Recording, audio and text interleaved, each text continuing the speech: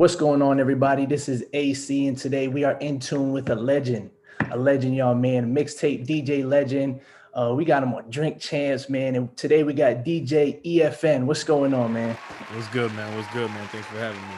Yeah, man, thank you for, what I'm saying, again, giving me your time today and to join this podcast. It's huge for us. Um, so we're gonna start in the beginning of all this because we all know you from Drink Champs, Right. and so where did it start with hip hop? Because we know you're a DJ, a legendary Miami mixtape DJ. Thank you.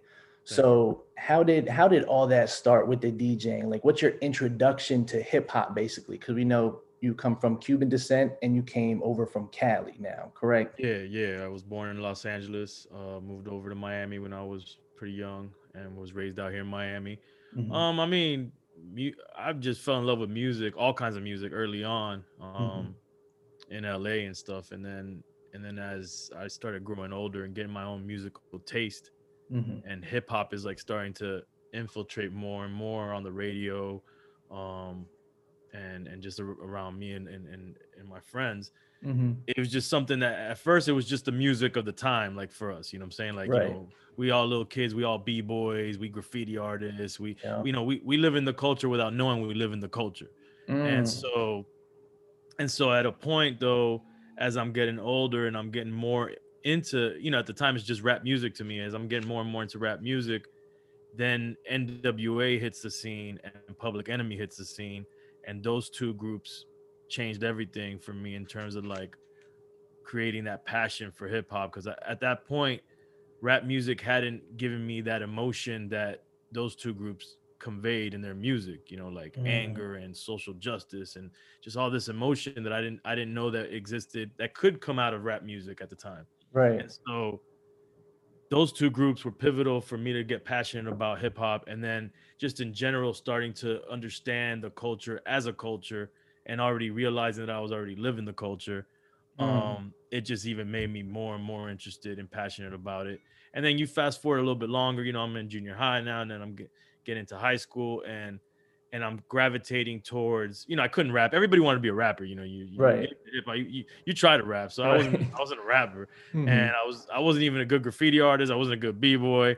So I just did all the elements just to do them because it was the thing to do. Right. And so I started gravitating towards a DJ when I started seeing music videos, or if I went to like the skating ring and DJs were playing, and if I got to see a concert and I saw the DJs, I was just like, man, that the dude behind the scenes that's backing up the artist, that's the dude right there, or the dude that's Right. playing at the skating ring that's controlling the mood of the whole skating ring. I'm like, that's the dude right there. And so Hmm. that's where I started to get passionate about, like, okay, I want to be that. And then it Right. just became a timetable to, like, okay, I couldn't afford turntables, but eventually, got to the point where I was able to afford turntables and start DJing. Mm. So, do you feel like NWA was an early influence because you were from that side of the country? Were you on that side from Cali? Was that like a thing where you were already listening to music from over there, or was it just the impact globally that NWA had on? Yeah, I mean, I don't think it was because I'm from over there, but I think that because I'm from LA, there is definitely, I have a different taste of music than Mm. like maybe some of the friends that I had at the time, or the people around me, or even people in Miami. I just had a little bit more of an eclectic, taste for hip hop, and maybe it was because I'm from LA, or maybe I was seeking it because I knew I was from LA, so I was looking Hmm. more towards the West for some stuff. But and I would go to LA every year. My family's out there still to this day. So Oh, my okay. grandparents I would visit. My family lived in Inglewood. I bought my first NWA and Ice Cube tapes, over there in Inglewood and South Central Wow. in the mall out there, and I would visit my family. And so, I would come back with those things, just like I had a lot of friends that were from New York and Miami, Hmm. and they would go to New York and come back. I used to say, you recharged your battery in New York. They come back, Right. yo B, what's up B? And I'm like, all right, and I'll go to LA and I come back recharged. So, but it was cool because we all came together as just hip hop kids, and would like Mm. kind of like trading cards, like, yo, I got this tape in LA. Oh, I got this tape in New York, and they Mm. had the new Master Ace, and I had the new Ice Cube, and it was kind of cool to bring that all together. And now kids today don't even understand that. Even me, that's a little because I'm 93, so Right. I was more into CDs, but even tapes back then, like people don't know that because now you just go on your phone and you just look at the streaming. Like you had Right. to literally go places and grab it and be able to exchange it. Well, And you didn't know music came out. Like the way that we found out about new artists or new albums is you just went to the store. We wow. would go directly to the rap section of the store, Hmm. and whatever was brand new, you know, if you could cop it, you copped it. I mean, I used to jack a lot of tapes. I didn't have a lot of money, so Uh-huh. me and my boys would go in there and rip off the sensors and put, you know, CDs Yep. in our pocket. But that's the way we got our music, man. Yeah, whatever was brand new. And what was dope about that is that you took anything that was new because there wasn't that many releases at the time, you know. Hmm. So you would take whatever was new on the rap section, take it, listen to it up and down, read all the you know the production credits, and then decided this shit was dope or was whack. Right. You know, you Wow. didn't go off of social media or all these people telling you or this that. You literally took it, listened to it. All right, this is whack. You know what I'm saying? Hmm. Like, you know, this shit is dope, and then that's how Right. you went through shit. And that's really a thing. Like a lot of people like music because it's pushed in front of them and it's Right. just what they see, what other people like. So it's really hard to distinguish what's good or not nowadays. But you mentioned being at the skating rink and you seen the DJs back then. Was it the DJs were more of the forefront of hip hop back then, correct? I mean, yes and no. Like, you know, you might be kind of thinking because I know at a point everything starts to become old school. So you know, Yeah. but for me, you know, old school for me is like Yeah, you your know era. the guys in the that were already adults in the 80s and already you know coming from the late 70s and they were doing the park jams and the DJ was everything then Hmm. because they were before the MC. The MC Right. was the one just bigging up the DJ, and then eventually the MC is like, hold up, I got the mic and I'm in front of the stage. I'm gonna Right. start to take control. So I mean, yes and no, but what it was is that if you went to a party, if you went to a club, you know, when I was young, I just went to the skating ring, or I would Hmm. go to a house party, Hmm. and the DJ was the man because you know we wasn't really having MCs at the time, you know, spitting at the you know at those things. So Right. just seeing the DJ, you know, with the sound system, and then that was the other thing too, like especially big in Miami was the sound system. You know, a lot of the Yo. Caribbean reggae dancehall DJs, the bass DJs, it was all about having the big sound systems, and that was another way to battle a DJ by how big your sound system was. Right. And just seeing that was like, yeah, that they were crucial and key, and they were like the ones that would stand out, and the DJ was everything. Hmm. So then now you become a DJ, and what I admire about you the most is how you branded your team. You branded Crazy, Who's Crazy, Crazy Hood Mhm. throughout your whole career, and that's just something I want to talk about. How did you have such a successful team? How did you guys stick together through? Because a lot of teams don't make it, and Right. your team, you guys are strong. You killed the Miami scene. You killed even the East Coast scene down south in general. Like, Mhm. what helped you guys keep that bond and keep so strong? Man, I mean, first of all, most of my crew, if not all of them, I mean, there's a couple younger guys. They're all from my friends from high school. So we were Mm, just hip hop kids in high school as just fans of the culture and living the culture. So we came out of that and then it was my bright idea to say, hey, let's try to do this more seriously and put on for the city. right. A lot of my crew, you know, at that time we were a huge crew, it was like 20 of us. Hmm. Um, a lot of cats were like, nah, I don't see it. I don't see it from Miami. I don't see it Wow. from our area of Miami. Like I just don't see it. So boom, they kind of went their way. And then the few diehard hip hop heads are like, I'm with it. I'll roll with it. Let's see where it Right. goes. So that's the type of friendship. We're a brotherhood. Mm, And what happened is what we realized at a point, and I hope I can speak for everybody, is that this shit wasn't gonna pay the bills for everybody. right. You know, like like reality hit. Hmm. And that's what happens to a lot of the crews that we kind of came up with. These crews, you know, they had like a pivotal moment where they thought they were gonna blow up, and then you know they put out a record, it got a little buzz, but then like the money that was coming after that wasn't there and it wasn't consistent. So these crews kind of fell apart. You know, they had infighting. My Hmm. crew was different. They, you know, a lot of guys were like, you know what, this shit ain't gonna pay the bills for everybody. So some guys went back to school, went to college, and got degrees. Other Mm, guys opened up businesses and restaurants.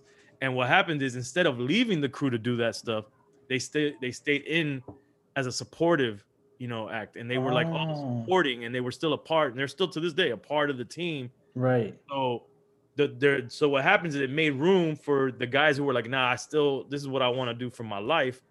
You know, they could stick with it, and then the money that could come in could support the few. Right. And then the rest of the guys were like, all right, I'm gonna go make my money out there, Right. but I'm still a part of the team. And that's what kept us together the whole time. Wow. So did that actually help you out with them going to college, like entering college radio through them out there? I know you did your own thing with college radio, but was it more of a network with them? No. The college radio thing was funny. It was more like I deboed my way into college radio. There was a big hip hop show in Miami at a UM called the Hip Hop Shop, and it was at University of Miami. We used to listen to it growing up, and then we used to go over there to promote because we had a independent record label. We had a group.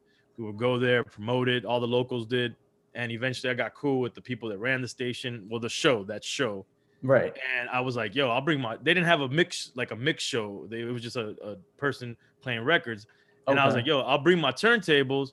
Let me do a mix on here, during the show. And they were like, all right, cool. And then I would just bring my turns and I just deboed my way. And I didn't go to UM, or none of that. And then I did a lot of pirate radio at the same time around that time. And, and so that's how I got into the college radio thing. So basically you went in there and you're like, all right, you guys suck. Like I can bring the whole thing in here and just make it a bigger thing. And then not that they suck. They just didn't have that, I'm like, this is, like the mix show was everything, especially at that time. Right. Like the mix live on the air. So I was like, I was like, yo, I'm gonna do the hard part. I'm gonna bring my turntables over here. I'll bring my selection. And then, and then a segment of the show will be a live mix, by DJ EFN. And to them, it was worth it. So it worked for everybody. So then for the people out there that are struggling to get started off and all that. So is this a gig that you got yourself into and it was just something you wanted to do? And were you compensated for this? Or was this a start of were you growing in this area and just like, I'm gonna just put the time in?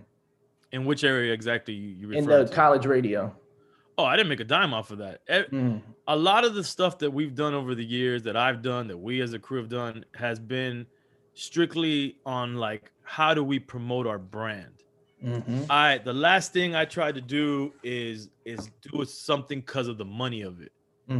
And that's what I think also set us apart. Like I was always looking for the opportunity of how do we make our brand look good out there? Let's spread, let's network. Because I realized that was worth something down the line. Yeah. And so I would say like 80 to 90% of the stuff that we were doing for at least a decade, we didn't make a dime off of. We were putting money into it.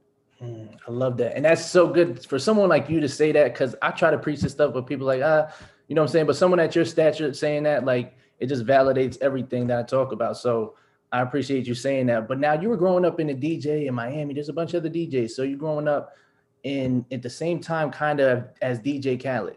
Yeah, Khaled, I remember when Khaled came to Miami from Orlando.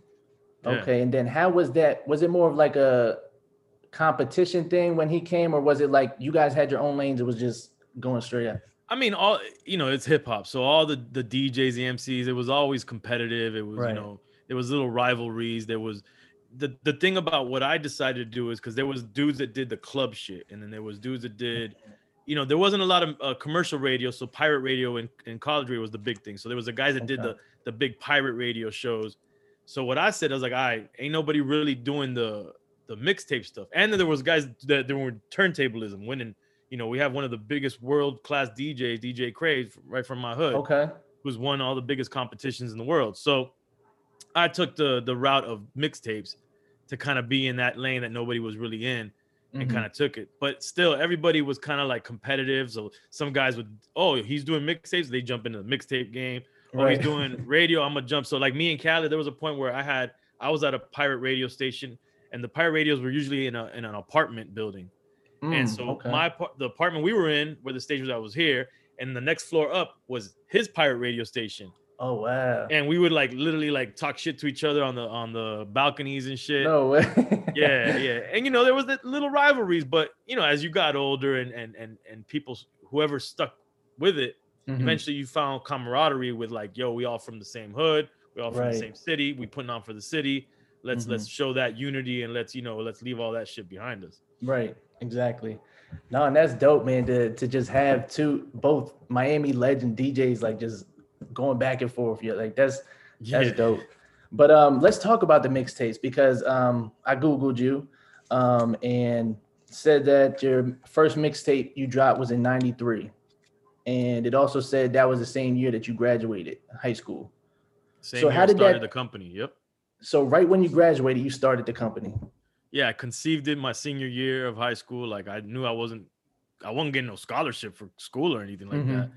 I was gonna end up going to community college. Mm-hmm. And so I was just brainstorming what I wanted to do, and that's where I conceived the company, Crazy Up Productions, and I started. I was able to get my hands on some turntables right after that, and yeah, and put the crew together, and then we launched in '93. That's crazy. And to think, when you were first doing it, did you think you were gonna have that many mixtapes out? I think what is it, 42 Yeah, mixtapes volumes. Yeah, nah, I volumes? didn't. Nah, man, I was really it was one day at a time, man. I didn't even think. At one point, I had this one crate of records that was like a quarter full, maybe 20 records in there, vinyl records. And I Mm. was like, man, one day I'm gonna fill this crate up. To fill it Oh would have been man. like 50 records. You Right. know what I'm saying? So I'm like, oh man, one day I'm gonna fill this crate up. I mean, it got to the point where I started getting serviced by all the record labels, and in front of me, I even got some of my records still. I had Hmm. 30,000 records, like Wow. so I never thought it would get that far, but at the same token, I wasn't doubting it. I was just trying not to think too ahead and Mm. just go tape by tape because each tape I looked at it like it was putting together a compilation album and then Hmm. releasing it like an album. So that's the Right. way that whole. So I put a lot into it. My Hmm. crew put a lot into it. We would go and sell out the trunk of our cars, a T-shirt with a tape.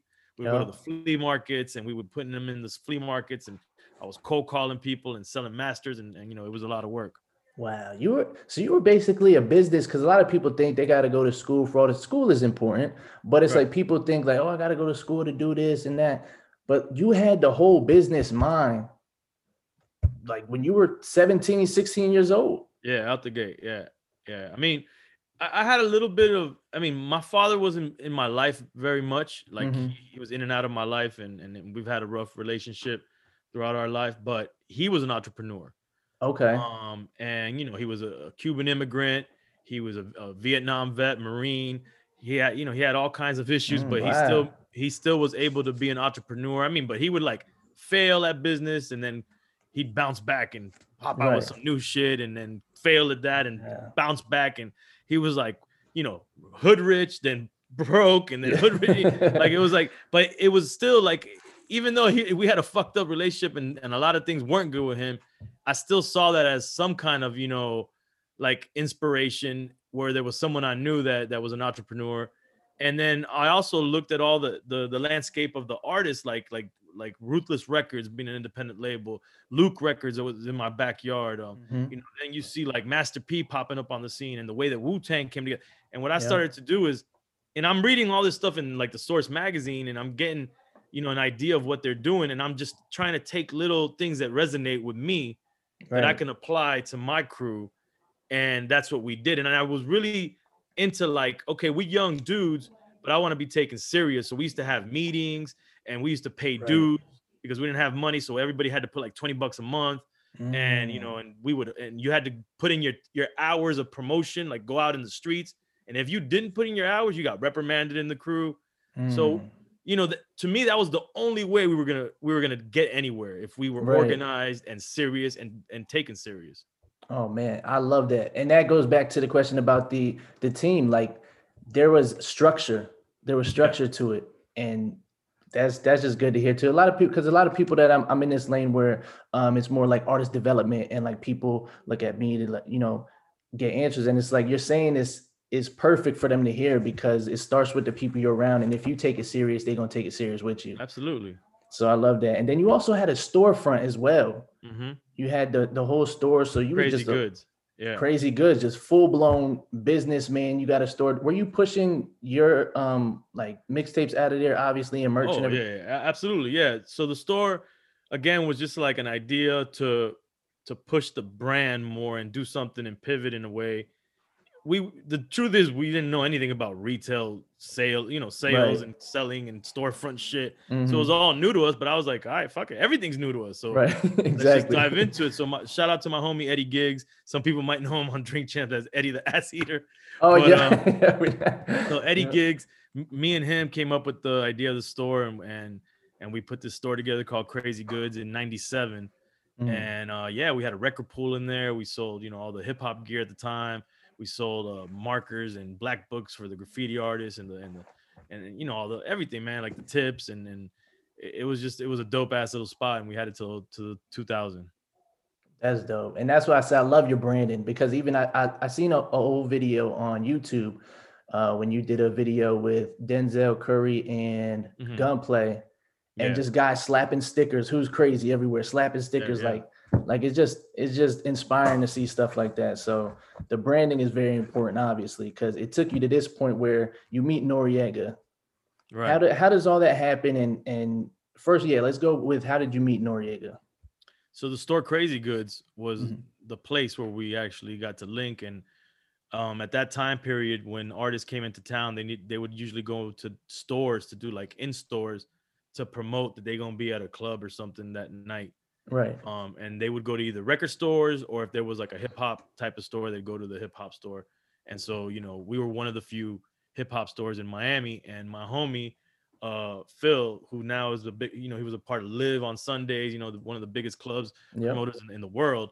He was dealing with Nori. It was Nori promoting the CNN album, but Capone was locked up. Right. Yep. So he was on a promo run, and he brought him to my store. And I had this digital 4-track that I used to get freestyles for my mixtapes. Hmm. And I was like, yo, I need, can you do a freestyle for me? He laced me with a bunch of freestyles. To Wow. us, CNN, Capone Noriega was already buzzing heavy. Right. And also the fact that he was kind of spitting the Spanish lingo. Hmm. For Latinos, we hear any kind of Spanish, we're like, hold up, this dude's Latino, In like hip we hop, jump on that yeah. shit. So I was like, yo, and then he, his half Puerto Rican, and Yeah. so we just hit it off, man, and from that point on, we stayed connected, and we did so much stuff. Like I brought him for his first solo, like a legit solo show with the NRE album. We went on Mm. tour. He put my group on tour with him. I went on, I've been his tour DJ around the world. Like we've done so much since Wow. then, man. But that's where it started in Crazy Goods. Wow. And yeah, just to have a relationship like that, to just a natural thing where he's like, bring all your people with you, and we just Yeah. all going on tour. Yeah, yeah, man. He would be like, he'd hit us up, because everybody thinks if you go to Florida, that's Miami, which it's not. But he would be like, Right. I'm in Orlando, come through. And I'd Uh-huh. be like, that's like 4 hours away. Right. But Exactly. he's like, yo, come through. I'll put y'all on stage. And, we wasn't going to hesitate for that Right. opportunity. So we head up there, and we had nowhere to stay. And he would have the suite. And he'd be like, yo, just stay in the other part of the suite. So we'd all be Wow. sleeping on the floor and shit in the suite, the whole crew. Wow. Yeah. So, That's yeah, dope. always love, man. Yeah. He's definitely a good spirit, man. That's a good person to have around you, and that's what brought y'all to. Obviously, you guys had your first radio show you had together, the Militant Militant Crazy. and Crazy Raw Radio. Yep. Yeah. So you do that, and then now you get past that point, and you're doing podcasting yourself, or did you keep doing it by yourself after that? And Nori went, Oh no. So what happened was, so we were doing that Sirius XM show. It was on XM and Sirius XM. And we both got busy because we didn't make a dime off of that, off right. the Sirius XM show. We Yeah. just did it for fun. And it was in Hmm. my studio here in Kendall. Oh And wow. so I got busy because I was managing a group called Mayday, which that plaque is from them with Yeah. Kendrick and Tech Nine. And so they were busy touring, so I was busy with them. Nori just put out a new album with Capone, a new CNN album. So they went to Europe to tour, Hmm. and we just got busy, so we stopped doing it. But I was like, man, I want to do something like this. But it's funny because I always forget. You kind of reminded me when people ask me. I did start a thing on Dash Radio. Okay. It was, damn, what was the name of our show? Jesus, I forget right now. Yeah, because there was a Yeah. gap in Google where it was like okay, you guys did that, then you went to CBS. It was like there was nothing in between it. Yeah, no. So I started doing that Dash Radio show, which I can't remember the name of it. I have beer brain right now. No, But it's anyway, fine. so I was doing that for a minute, which is kind of like podcasting. Hmm. But the whole time though that we weren't like from when we were doing our Sirius XM show, my homie Godfrey, who was like doing a gaming podcast called Gamer Tag Radio, he was always advocating about podcasting to me. You guys should podcast. But podcasting wasn't big to the hip hop community. It looked like it was like some nerdy computer shit to people. Right, exactly. So when I tried to, I mean, I could see it. So I was like, yo, Nori, let's, and he couldn't see it. He didn't really understand it. Like most people did. You know, it wasn't just him. Most people didn't understand it. So I kept pushing it and pushing it and pushing it. And finally, you know, I'm making a long story short.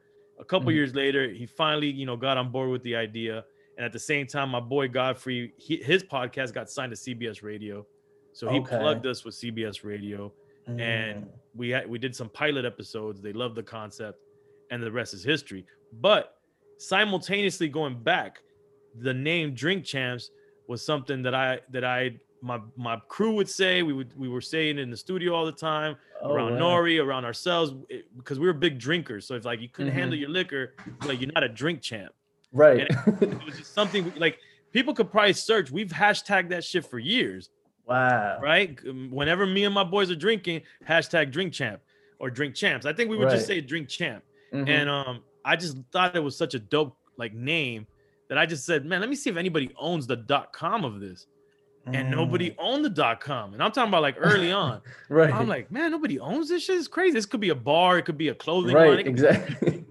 I'm like, that's crazy. So I grabbed Drink Champ and drinkchamps.com. Wow. And then I grabbed Drink Champs on Instagram whenever it was available, you know, and then Twitter. And I started just grabbing it. And then eventually I had my homie. Then I started to think, okay, maybe this could be the name of the podcast.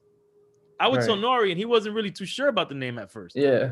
So I told my homie Scam, who's a legend in the game. Scam did the artwork on the first Eminem album. He did the Tribe Called Quest Beats Rhyme and Life. He's a legend. So he did the logo for us. And and when Nori was finally ready to do the show, I'm like, look, man, here's everything. Here's the logo. I got the .com. It's called Drink Champs. Let's run. And when he's ready. He's like, let's do it. Wow. So that's not something y'all see when, you know, from a viewer standpoint, when you watch it, it's like, okay, they came up with the show and it just happened like that. Like, it's just something that's been manifesting for years and years. Absolutely. Because if you listen to those first XM and Sirius XM shows, there's a couple clips on YouTube. It looks and sounds like Drink Champs. Yep. We're drinking Tiger Bone. We announce ourselves the same way. We got our homies there. We're all getting drunk. We're talking shit. We just didn't have as many guests because we were down south here in Kendall in my area. And we were just, it was too early. Like not too many people were up on going and doing interviews like that. Right. With, you know, whatever. They didn't understand what we were doing anyway. So, but it was years in the making, man. And then the podcast platform and arena became the perfect catalyst to really take it to the next level. Yeah, man. And you guys definitely took it to the next level with even starting it off with Fat Joe. Did you guys have, because I heard you guys talk about that you did more before Fat Joe, but I couldn't find any. No. So day one of the pilot, recording a pilot, was Kenny Anderson. Oh, okay. He was the very first guest, but we didn't release that first. So he's the first recorded guest for Drink Champs. The second day, Fat Joe came through, and then he became the first released episode, Fat Joe. Okay. And Kenny Anderson actually became, I don't know, like the 9th released episode. Yeah. Wow. Okay. So now I got a couple questions about Drink Champs. So I hear a lot of times, because I watch a lot of you guys' stuff, people say, yeah, no problem. People refer to you as DJ Effin. Does that ever get on your nerves? Does that bother you? I've been dealing with that so long. I got skits on my cassette mixtapes where I intro the shit saying it's not Effin, it's not Efin. And you know what's funny? That it'd be people that know me that say it, or people that are in front of me that hear me and say my name in the beginning of the show. I just think that people cannot help themselves. It's something verbal that they can't they can't help but say it. It's like a slang. It's like easier to say. It's like, all right, Effin. Yeah, exactly. It's like, yeah, I would prefer they just say E because my friends call me E. Right. You know, or F. I even don't mind F. But when you go FN, I'm like, oh, come on, bro. Come on, man. That's a vodka. That's a vodka. But you know, it doesn't really bother me because I'm just so used to it at this point that I'm like, whatever. So I was listening to one of your old mixtapes. I forgot to bring this up. And you said on you would just scream on there and say, I don't give a fuck where you from. We're from the South. Like, did that ever bring you any problems, like saying that? Because I know New York was real, like, strong on every hip hop being New York. I mean, we talk about this on Drink Champs a lot. Like, where Nori doesn't understand that there was this thing where New York wasn't like open to the rest of the country. Yeah. Because he's saying, well, he was, but I'm trying to tell him it's not him. And it was more so the industry, not necessarily the artists that were necessarily against everybody. It was like the industry kind of kept itself up there. Yeah, man, we were always fighting down south for respect. Like everybody else was. That's why the West went crazy when they went crazy. Yep. Because when they got in the door, they kicked it down. They're like, fuck that, you know. So that's the way a lot of other regions of the country felt, and the South especially. And so we were always fighting for respect. You know, we always heard people calling us Bama down here, or they didn't. If someone had like a Southern accent in their rhymes style, they didn't respect the lyrics. When these people were more lyrical than, you know, some of the folks up north. Yep. So it's like that was their thing. Like we had like a chip on our shoulder to prove, like, fuck that, we from the South. Because oftentimes artists that could make their sound like they were from New York or from up north, right, that were from down south, they would just pretend they weren't from the South just to get a deal. Wow. Or they'd move to New York, and they would just, like, you know, put up this whole persona and not represent where they were from. And that was our whole thing. Like, nah, fuck that, man. We're gonna make it from here. We're gonna rep it here. We're gonna make it cool here. Like, I remember my crew used to rep Miami and 305 before anybody thought that was the thing to do. Like, it was not cool at a point to rep 305. It was not cool to say from what? From Kendall. Never called Kendall in Miami. Yeah. Okay. Oh, that was the least coolest place to rep on top of that. And now, you know, you got people out here in Miami, like down here repping it, but Dade County, people wouldn't say Dade County in the times that we would say it. We had shirts that had 305. That was unheard of at the time. So, you know, it's been an evolution of you know, where people can't even conceive a time like that. Wow. Yeah, because now we just know it as that. Like, we just know that's what it is. Wow. Yeah. So I also want to ask you, this is more so of because I know you're like a hip hop historian, like you're the hip hop guy, like, you know, so I don't know everything. I know something. Listen, I watch your podcast and you know a lot of shit. So, but so I want to ask you, now that there's new music out, the newer kids are out, what is it about people that are so in love with hip hop that now that there's new school music out, it's kind of a disconnect? To you, what is the disconnect between hip hop and what's going on now, the new hip hop? Hip hop is subjective, like the music of it, and it's an art form. So whether you like it or don't like it, that's up to each individual person. The disconnect, though, my opinion has always been that when hip hop started making money, like the music of hip hop in the industry started making money, then people gotta understand there's the industry and then there's hip hop culture. Those are two different things. Yes, they come together, but they're two different things. So when the industry side of it made a lot of money in the heydays of the music industry, before streaming came into play and the internet, they were being, you know, the industry was greedy, the artists were getting a ton of money, and I just think that there was a lot of young artists that had obviously never seen that kind of money before. They were trying to, they thought that shit was gonna last forever. Right. So I feel like, you know, you come from nothing and you get all this money. You think you're gonna sit there and worry about the culture?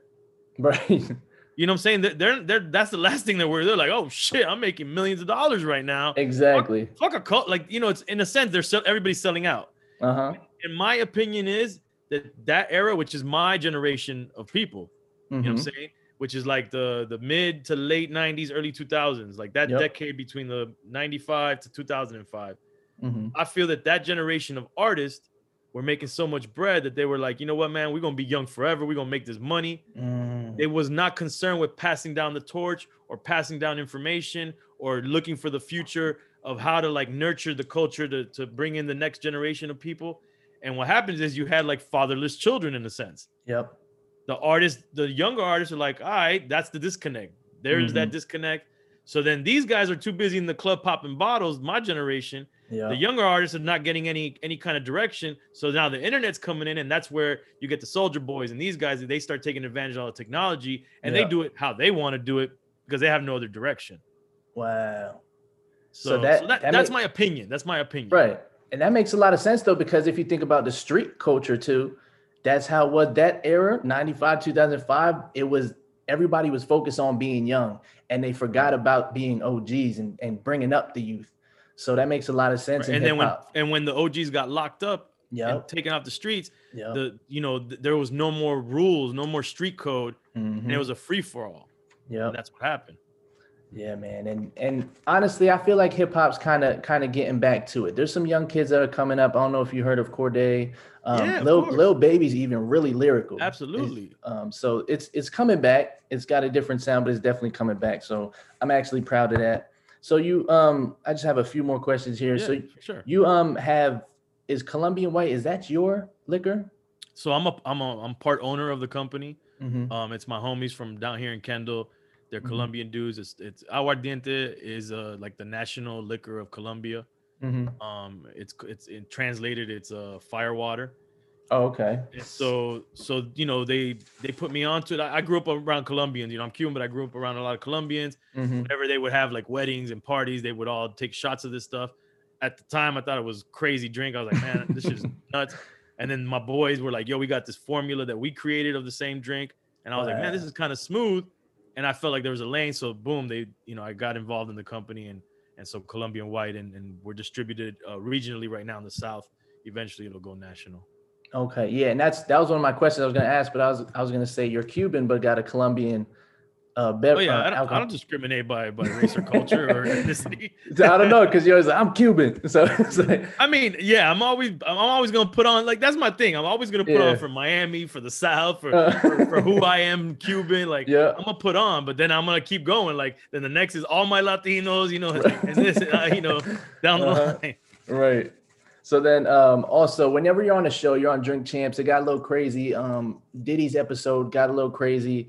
So is there times where you're like, all right, these guys are getting crazy. Like, I'm gonna just fake my shot. Like, I'm gonna act like I take a shot. Did you ever think about it? Nah, I mean, my girl wants me to fake my shots all the time, but I just feel like Drink Champs is the environment where you just can't fake it, because then it's just completely fake. The whole thing is fake. Yeah. And there'll be times you might see one of us or both of us turn down, like, okay, I'm gonna skip this round. Like to me, I'd rather just be real about, like, yo, I can't this round. Hold up, I'll get the next one, because I might have to catch my breath. Right. But nah, I welcome that craziness, man, because that to me is the fun shit, man. When we get all crazy like that. But then we all have like our own drinks. We've matured in Drink Champs. Like now I drink beer. Before I used to drink liquor. Yeah, I've noticed. Now I'm a beer drinker when I'm drinking shots of Mama Juana, which is Dominican, by the way. And Nori's drinking champagne. He's fancy, he got the Jay-Z approved champagne. Yeah. And so now we drink what we're used to, and it kind of like keeps us in the game a little longer. Mm-hmm. Yeah, no, and that's good, because I was gonna ask that too, because it can't be good for your health. No, definitely it can't be good. Yeah. But so yeah, like that you were able to mature in it and know, like, okay, my limits here, like, okay, I'm beer instead of just shot. So that's good that you're growing. And yeah, I do see Nori, he lets everyone know too that it's approved by Jay-Z. So so some expensive ass bottles. Right.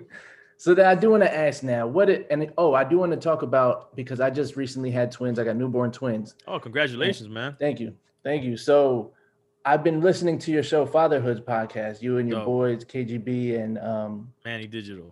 Yeah. So I've been listening to that, and I appreciate what you guys are doing with that, because thank you. As a new father with no one really to, no father to tell me, like, help me out. It's good to hear like other guys going through the same shit that I'm going through. Yeah. And able to, understand that, because I just want to let you know I appreciate that. And to talk about father, was that going on while Drink Champs started, or was that something new? We started Fatherhoods maybe 2-3 years ago.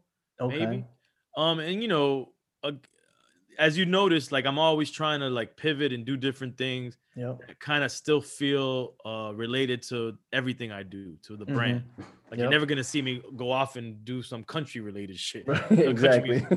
So it's all related, and I always want to mature and evolve too. Like, not just, I'm not gonna just rep the 19-year-old me. I gotta continue to evolve and rep who I am today, the 45-year-old me. So right, exactly. I became a father in my life as of recently. I got 2 kids. I got a toddler and a baby. And before I had my daughter, my boys who had kids, because all my friends had kids young.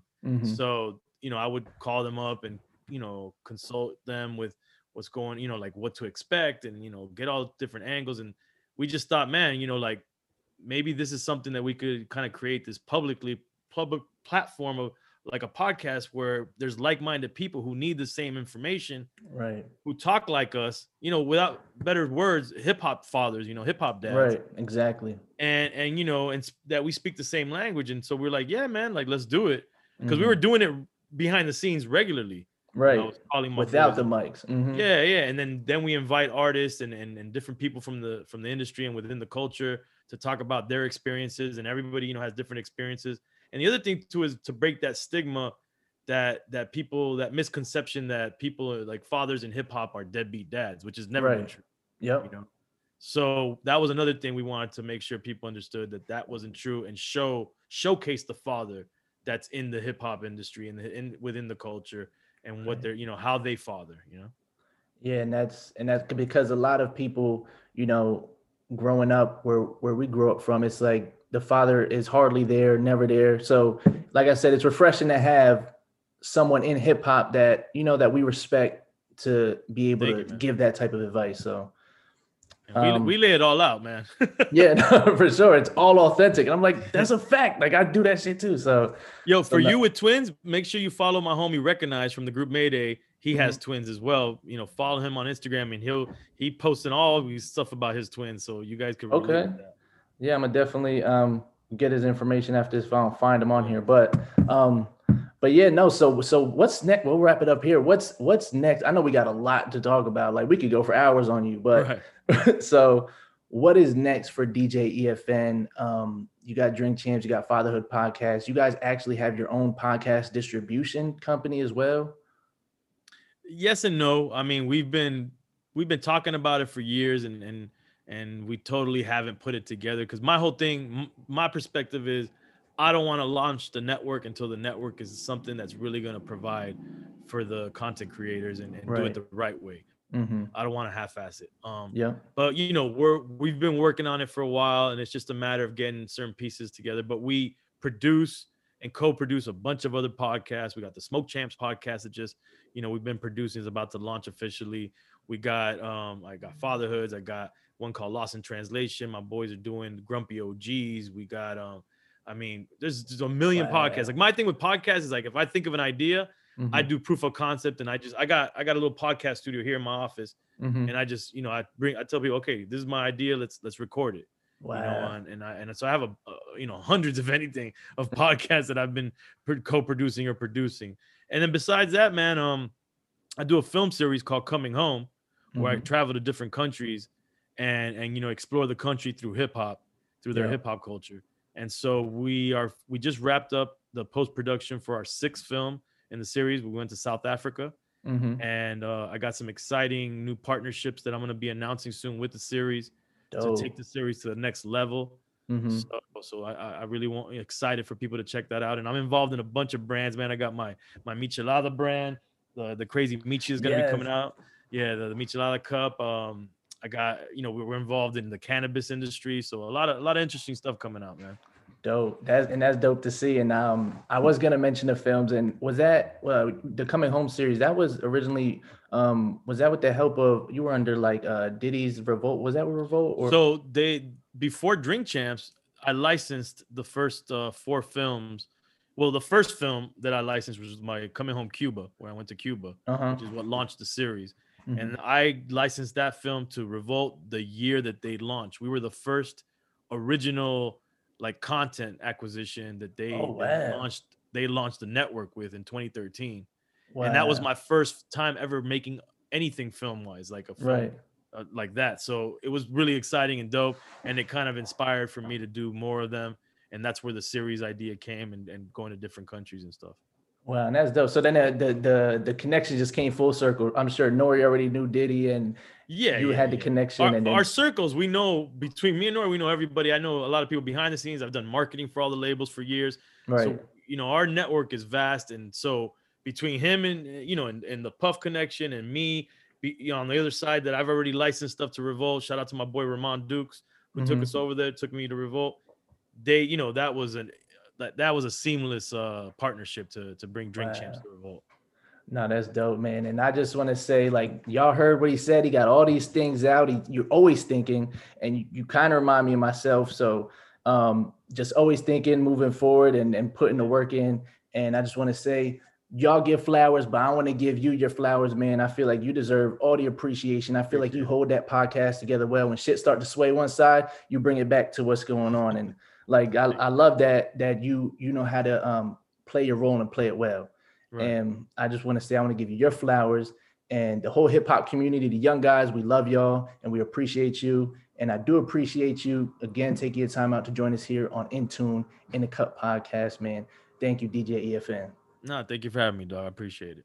No problem, man. And y'all stay tuned. Next week, we got another big one coming up. This is In Tune. My name is AC. Yeah, whoa.